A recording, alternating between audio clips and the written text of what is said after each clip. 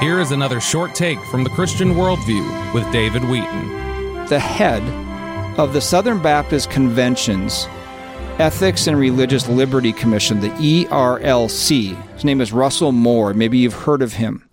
He tweeted this past week and said, "Mr. President, people are dead. The Capitol is ransacked. There are 12 dangerous days for our country left. Could you please step down and let our country heal?" That was his tweet. Russell Moore, the head of the Southern Baptist Convention's Ethics and Religious Liberty Commission, which is a public policy, political arm of the Southern Baptist Convention. I believe they're based in Washington, D.C., and they advocate for the Southern Baptist Convention on certain issues. He also said, Russell Moore said in an email, if I were the president, I would resign. If I were the vice president, I would assemble the cabinet in accordance with the 25th Amendment. If I were a member of Congress, I would vote to impeach. And if I were a U.S. senator, I would vote to convict. And I would be willing, if necessary, to lose my seat to do so. As a matter of fact, I am willing, if necessary, to lose this seat. Just think about that. The head of an evangelical organization making accusation against the president, joining with the left, by the way. It's not just making accusation, but joining with the left and the worldview they stand for. Matter of fact, the Capstone Report had an article about Russell Moore supporting the impeachment of the president. It says, yes, this is a dog bites man story. In other words, why is this? This story doesn't have much, a common story. What's the big deal? A Democrat, that's what Russell Moore has claimed to be, calls for the resignation of the Republican president. However, since Southern Baptists pay this Democrat's salary, you should know about it. Healing, Russell Moore called for healing, please. Russell Moore's demand will only divide the country further. It will also divide the church.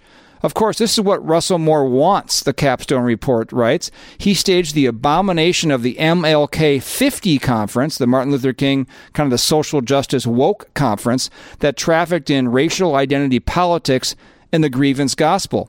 If you are Southern Baptist, he's referring to, then you pay Russell Moore's salary. You should stop tithing and giving offerings of any sort until the Southern Baptist Convention fires this Democrat. This is the Capstone Report writing this, not me. There is no room in a church for someone who, while employed by Al Mohler, the president of the Southern Baptist Theological Seminary, yes, that, quote, conservative theologian, he puts it in quotes, bragged to people that he was a Democrat. That was Russell Moore bragging to people he's a Democrat. And then the article goes on to say how inconceivable it is for a professing born-again Christian to support the party where one of their sacraments is the killing of the unborn. So this is what some of the accusations flying around this past week were taking place. But why is it a false accusation? Is there any truth to these accusations against the president? Well, you have to define terms, I think, first of all. What is incitement? Incitement, dictionary definitions here. Incitement means the provocation of unlawful behavior, and an insurrection is defined as a, quote, violent uprising against an authority or government. Well, you could certainly say what happened at the Capitol was an insurrection.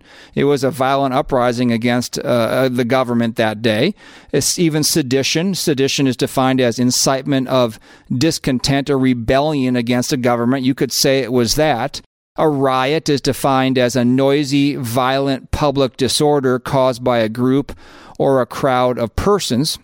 It certainly was that. It was mayhem. But then to level the charges of incitement by the president is, I believe, as you read his speech in the rally he made that day, much too far of a leap, at least for me. As I have looked at his speech, I don't see any incitement at all. The president certainly did lay out all the evidence that he has for voting fraud, and it is very extensive. We have linked right now on our website, thechristianworldview.org, that speech as we did last week. I would really encourage you to read the speech. And now for a second reason. Last week I wanted you to read it just to get an idea of the level of voting fraud in this past election that was being alleged by the president. But now I want you to read it for a second reason, that to look for what you can pull out as him inciting people to breach the Capitol. I don't see any of that in there. As a matter of fact, to the contrary, the things the president was saying, he clearly said there should be a peaceable walk to the Capitol. This has been a short take from the Christian Worldview with David Wheaton. To find out more about the Christian Worldview, order resources, make a donation, become a monthly partner, or contact us, visit thechristianworldview.org. You can also call us at toll-free 1-888-646-2233 or write to us at Box 401, Excelsior, Minnesota 55331. That's Box 401, Excelsior, Minnesota 55331.